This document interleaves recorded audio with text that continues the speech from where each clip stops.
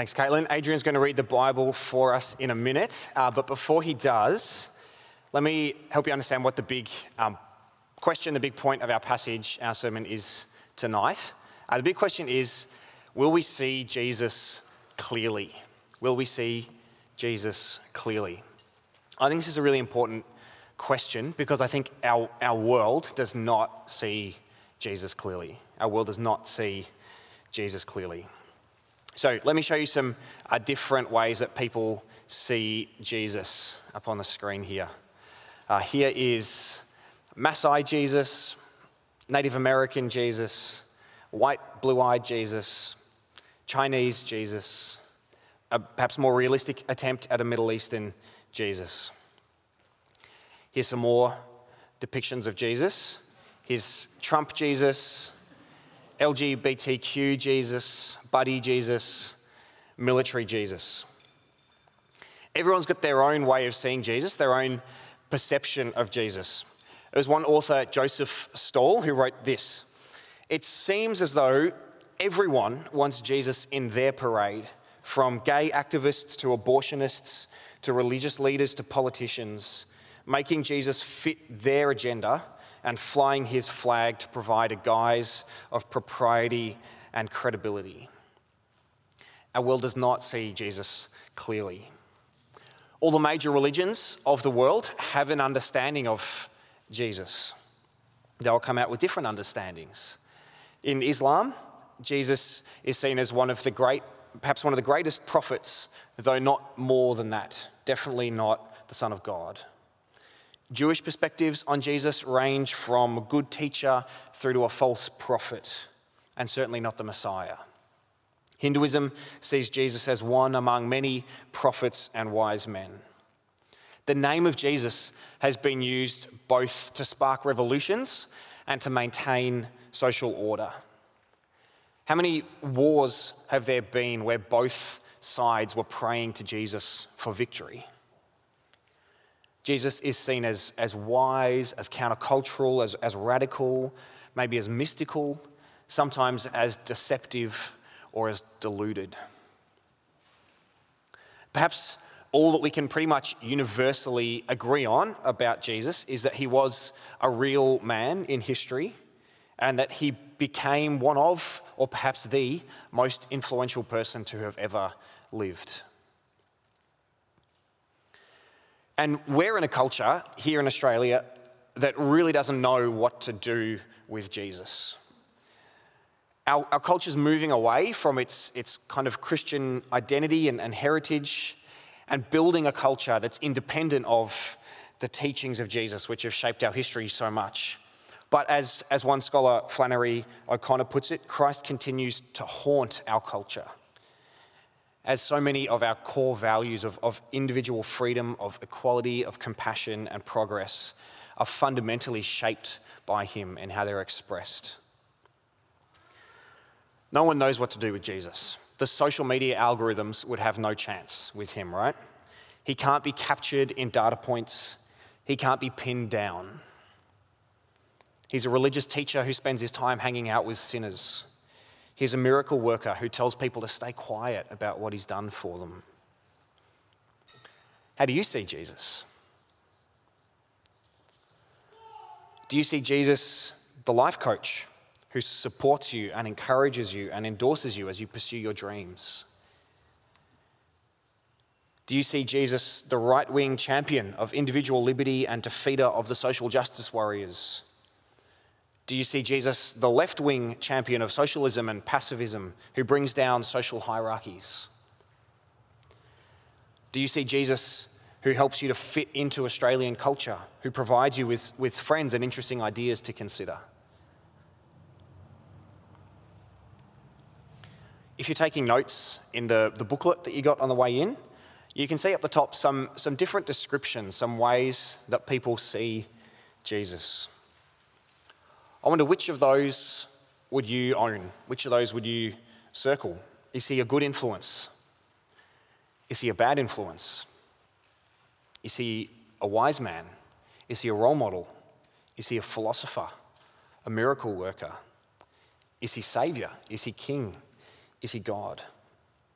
which would you circle?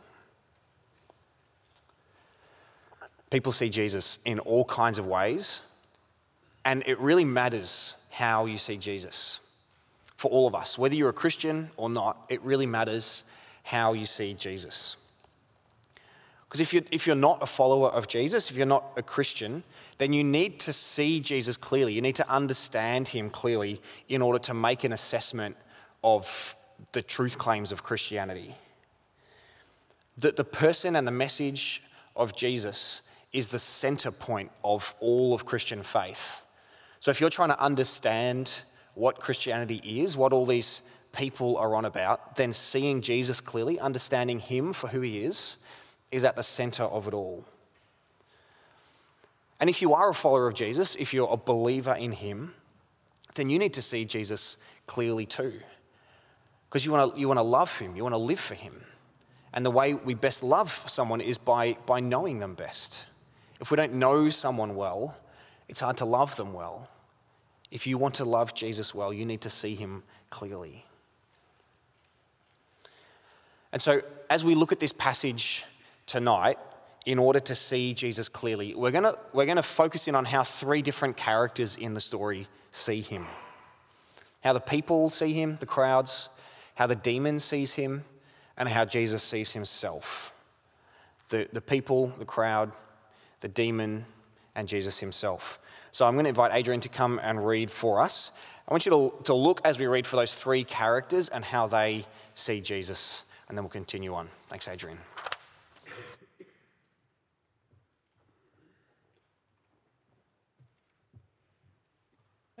Hi, UniChurch. Tonight, Bible reading is taken from Mark chapter 1, verse 21 to verse 45. They went to Capernaum, and when the Sabbath came, Jesus went into the synagogue and began to teach. The people were amazed at his teaching, because he taught them as one who had authority, not as the teachers of the Lord. Just then, a man in their synagogue, who was possessed by an impure spirit, cried out, "What do you want with us? What do you want with us, Jesus of Nazareth? Have you come to destroy us? I know who you are, the Holy One of God." "Be quiet," said Jesus sternly. "Come out of him." The impure spirit shook the man violently and came out of him with a shriek. The people were also amazed that they asked each other, "What is this? A new teaching, and with authority. He even gives order to impure spirits, and they obeyed him." News about him spread quickly over the whole region of Galilee. As soon as they left the synagogue, they went with James and John to the home of Simon and Andrew. Simon's mother-in-law was in bed with a fever, and they immediately told Jesus about her. So he went to her, took her hand, and helped her up. The fever left her, and she began to wait on them. That evening after sunset, the people brought to Jesus all the sick and demon-possessed. The whole town gathered at the door, and Jesus healed many who had various diseases. He also drove out many demons, but he would not let the demons speak because they knew who he was.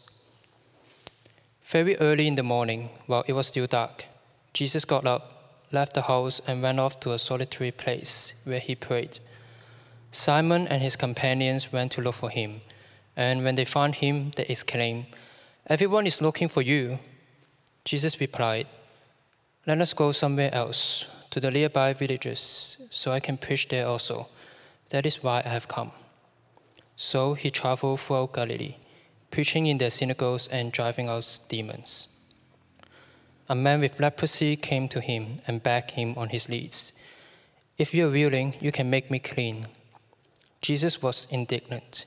He reached out his hand and touched the man. "I am willing," he said. "Be clean." Immediately the leprosy left him, and he was cleansed. Jesus sent him away at once with a strong warning. "See that you don't tell this to anyone, but go, show yourself to the priests, and offer the sacrifices that Moses commanded for you for your cleansing, as a testimony to them." Instead, he went out and began to talk freely, spreading the news. As a result, Jesus could no longer enter a town openly, but stayed outside in lonely places. Yet the people still came to him from everywhere. Thank you, Adrian. All right, so 3 characters and how they each see Jesus in this story. First, how the crowd see Jesus. Have a look from verse 21. They went to Capernaum, and when the Sabbath came, Jesus went into the synagogue and began to teach. The people were amazed at his teaching because he taught them as one who had authority, not as the teachers of the law. You hear that last bit? They were amazed at his teaching because he taught them as one who had authority, not as the teachers of the law. So this is how the crowd see Jesus, how the people see Jesus, as an amazing teacher. They're amazed at his teaching. And there's some important kind of ancient Jewish culture for us to understand why they find this so amazing, why his authority is so amazing to them. So the ancient kind of rabbinic pattern of teaching, as the rabbis taught in the synagogues on a day like this, was to build on a long and evolving line of interpretation and derived authority. So if I was your rabbi and I got up at synagogue and I was trying to tell you something from the scriptures, I might say, as Rabbi Joshua taught and as Rabbi Hillel taught before him, and we know from Rabbi Shammai before him, and so I draw this long line of authority to present what I'm trying to say. But when Jesus teaches, there's no such appeals, there's no such precedent, there's no derived authority. He just teaches from his own lips. The crowd's amazed. And they say it again in verse 27, "What is this? A new teaching and with authority." Jesus isn't deriving authority from anyone else. He's just declaring it from his own lips. And this is highly unusual and scandalous for those who are listening to him, right? Imagine you're at uni and an academic is appointed to a crucial teaching and leadership role at Melbourne Uni without any qualifications or formal training. No professional experience or references, but just purely based on their own ideas. That's the kind of reaction that these people are having to Jesus. They're certainly curious about him. There's something really compelling about what he's saying, but they're confused about his authority to say the things that he's saying. Right? They're going, why should we listen to him? That's a good question. Why should we listen to him? There are many teachers throughout history who've helped people to live good lives, to live in harmony, to be wise, to prosper. But Jesus is unique among them. He's different.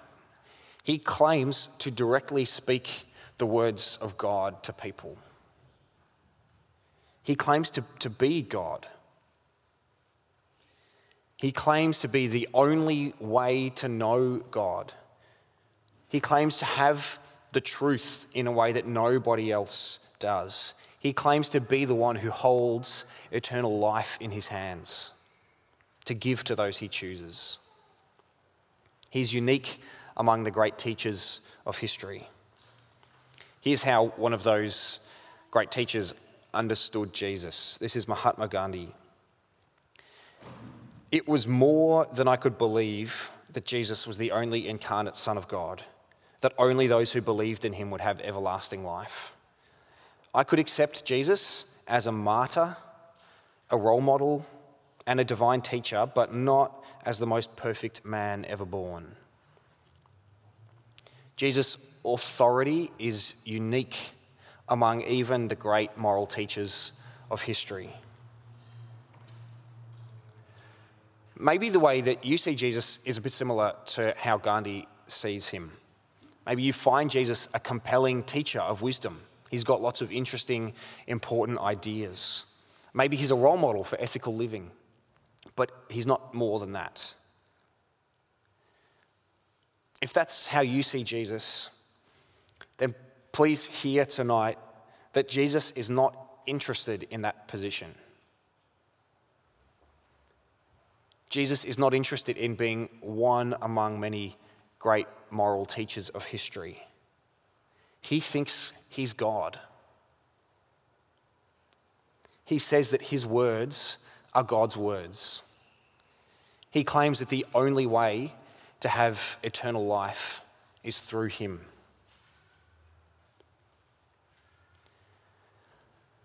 C.S. Lewis famously put this, and there are three kind of empty boxes in your booklet there to represent this. C.S. Lewis says, Jesus is either a liar or a lunatic, or he's the Lord. Jesus is either history's biggest con man, or he's insane, or he's telling the truth, and he's God.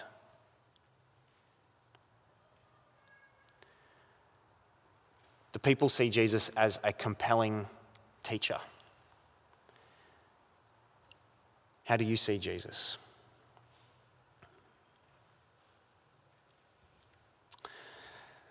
Let's think about how the demon sees Jesus then. It's a really interesting part of the passage.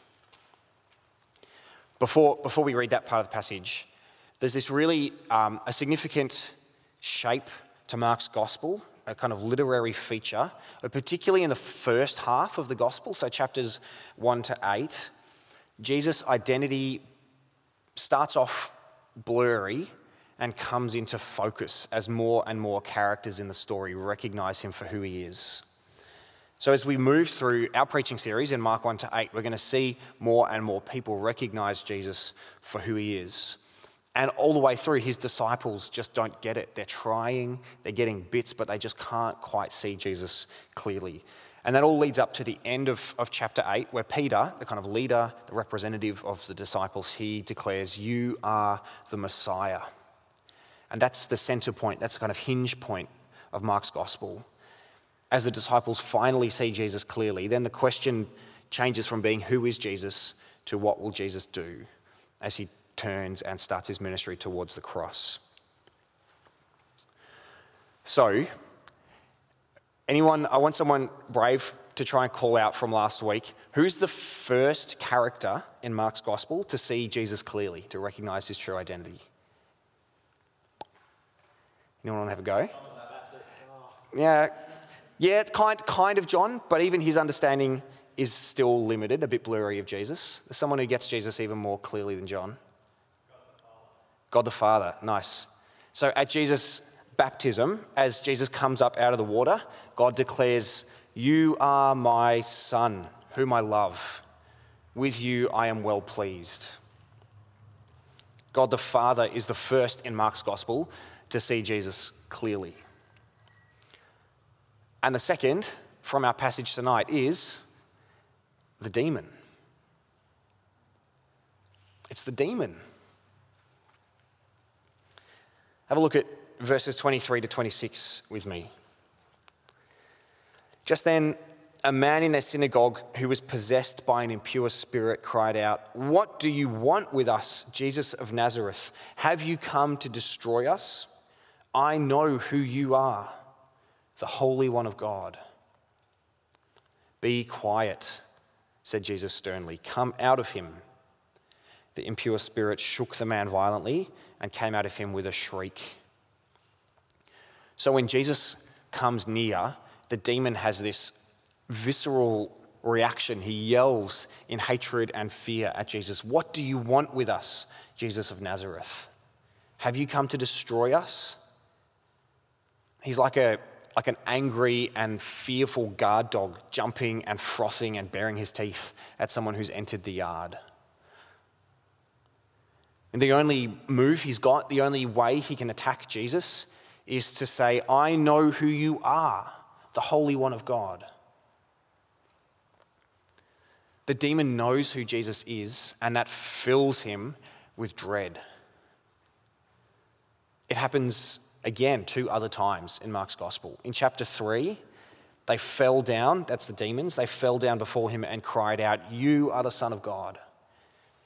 And in chapter 5, another demon, "What do you want with me, Jesus, Son of the Most High God? In God's name, don't torture me." Jesus comes with power over all, even over spiritual beings. As his kingdom breaks in, Jesus is taking ground from Satan. It's like the front line of an army advancing through the enemy's defenses. And I don't know about you, but I find it actually quite challenging here that the demon recognizes Jesus rightly, even before his own disciples do. I think it helps us to see that seeing Jesus clearly is not just a matter of knowing the right things. It's a matter of responding. To just intellectually understand the message of Jesus is not what Jesus is calling for. He's calling for us to respond to his message and to him rightly. Right? God calls us not just to know about Jesus, but to know Jesus, to love him, to live for him. In James chapter 2, this is written. It says, "What good is it if someone claims to have faith but has no deeds?" So that means what good is it if you know in your head, but it doesn't change anything? You believe that there is one God. Good. Even the demons believe that and shudder. A belief in Jesus can never just stay up here. For it to mean anything, it has to transform us. Even the demons know who Jesus is, but they respond to him with hatred and fear and futile resistance.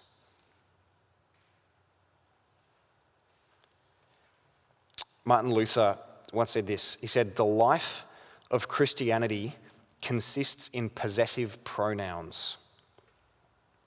It's one thing to say Jesus is a saviour. It's another thing entirely to say Jesus is my saviour.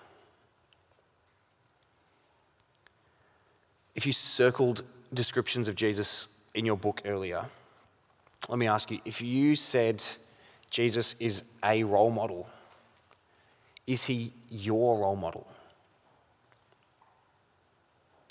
If you said Jesus is king, is he your king? If you said he's God, is he your God?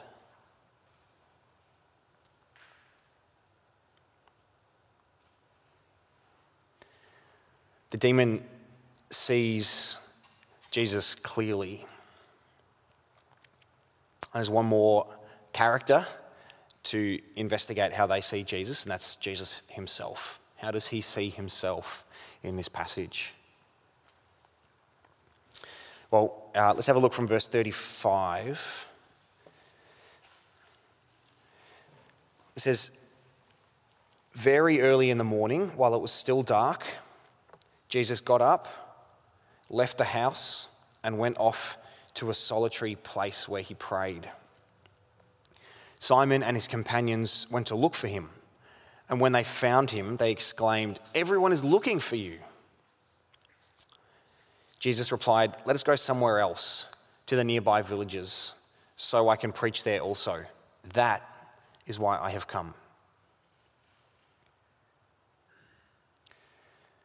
We get a glimpse into this kind of beautiful connection between Jesus and his Father. Right? He's up early in the morning to pray, to spend time enjoying God's presence, but he's interrupted by the disciples. "Everyone's looking for you."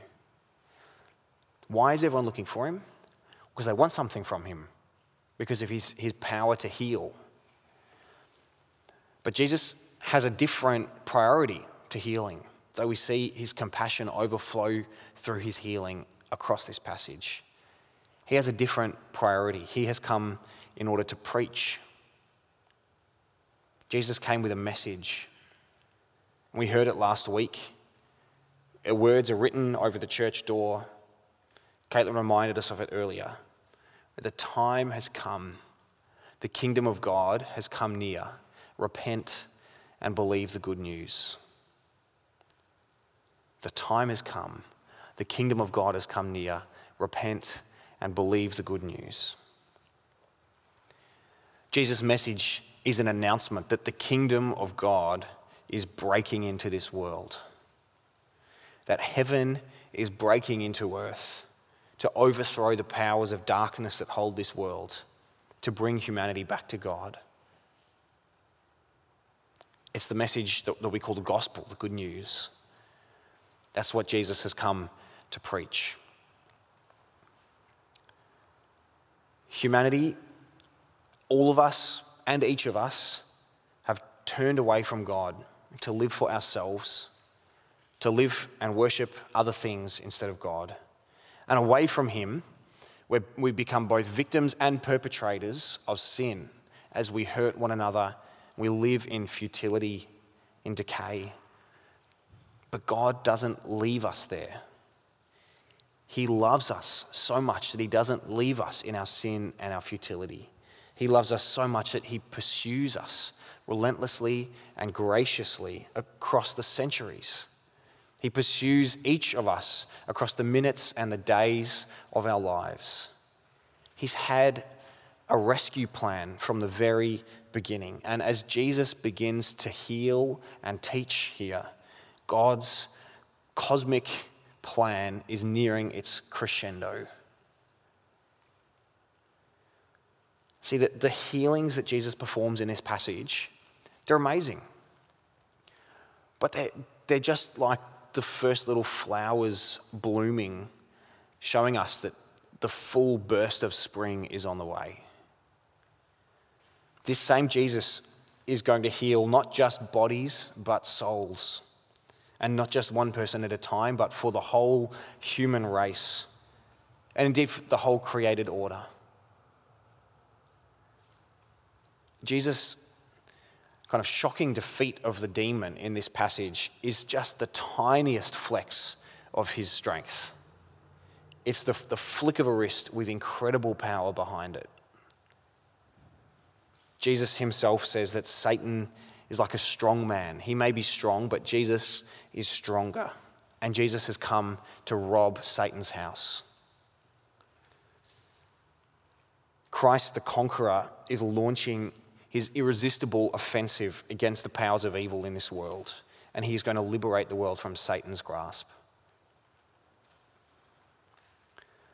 The message of the kingdom that Jesus brings, it's still kind of blurry here. We're just still in the early parts of Mark's gospel.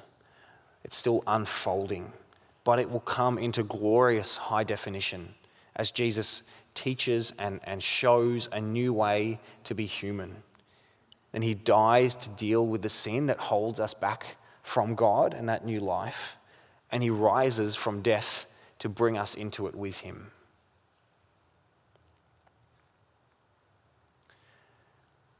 So maybe we could say it as simply as possible this way, right? People don't see Jesus clearly because their view of him is too small.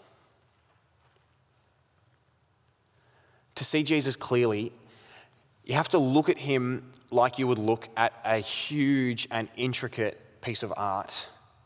Or maybe the way that you would look out an aeroplane window at a whole city below you. You're not going to see it rightly unless you look at it with a kind of a surrender, an understanding that this is beyond your simple grasp. There is a richness and a depth and an intricacy here that can be marveled at, but not broken down and known in a simple sense.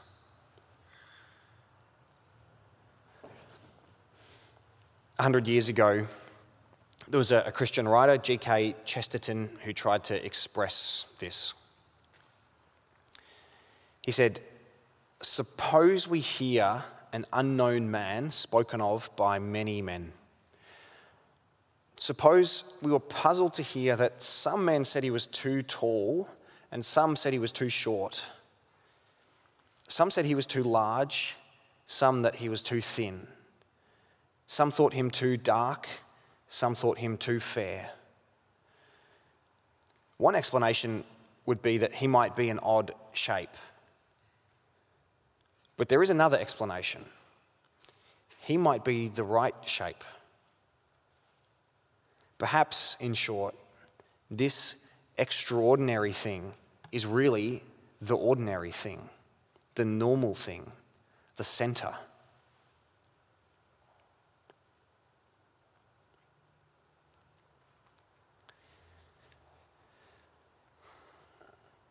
So, if you're here tonight and you're not a follower of Jesus, then my encouragement to you is keep looking at him. As you investigate Christianity or ask questions of people in your life who've been telling you about their faith, ask questions about Jesus. Focus on Jesus because he's the center of it. He's the main point of it all. The Bible pictures it like he's the cornerstone. He's the first brick in the house that the whole rest of the house is measured and ordered against. There are lots of important questions about Christianity that you might be interested in, right? About science and faith, questions about suffering, about how can we know what's true, questions about the history of the church, all kinds of stuff. That's all important. But nothing is more important than to understand Jesus himself. Nothing will help you understand Christianity more than seeing Jesus clearly. Understanding who he was, what he taught, what he did, that's the thing that Christian faith rises and falls on. So keep looking into that. Keep looking into him. And to those of us who have placed faith in Jesus, who are believers in him, here's the challenge for us. The more clearly that you see Jesus, the more completely he will fill your vision. The more clearly you see Jesus, the more completely he will fill your vision. Imagine sailors, hungry and thirsty from weeks at sea, spotting land on the horizon. Right, that little dark smudge in the distance promises relief and hope, but it's still difficult to make out across all the expanse of water in front of you.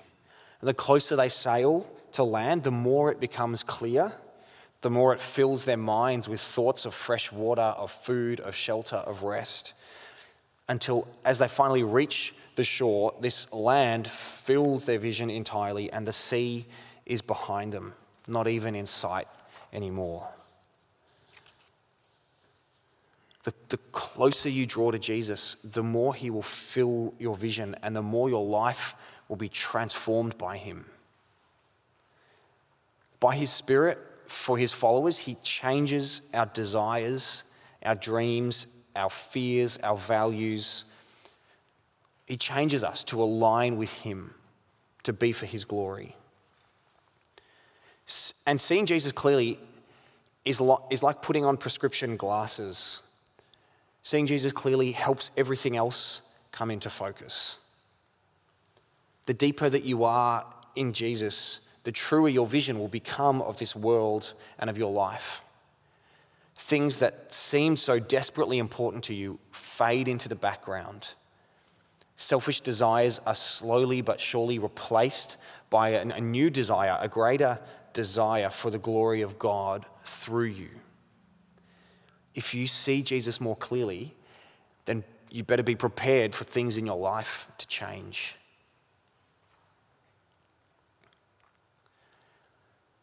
When Peter and the disciples, when they finally see Jesus clearly in chapter 8, what's the first thing that Jesus says to them? He says, "Whoever wants to be my disciple must follow me, deny themselves, take up their cross, and follow me. For whoever wants to save their life will lose it, but whoever loses their life for me and the gospel will save it." Do you see what he's saying? If you want to be Jesus' disciple, if you want to see him clearly and respond to who he is, then he calls you to lay down your life for the new life that he gives. The concerns of your life fade into the background. You give up your own life for something so much greater, for Jesus and for his gospel. And there you find true life. You find life to the full. That's what happens when we see Jesus clearly. We're going to sing now, and then we're going to have us speak.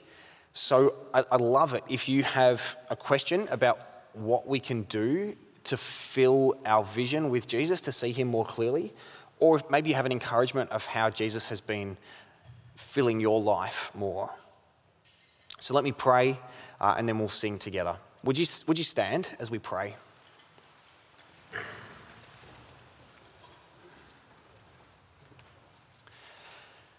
Jesus, please help us to see you more clearly. And as we see you more clearly, would you fill our vision, fill our lives, and transform them for your glory. And it's for your glory we pray. Amen.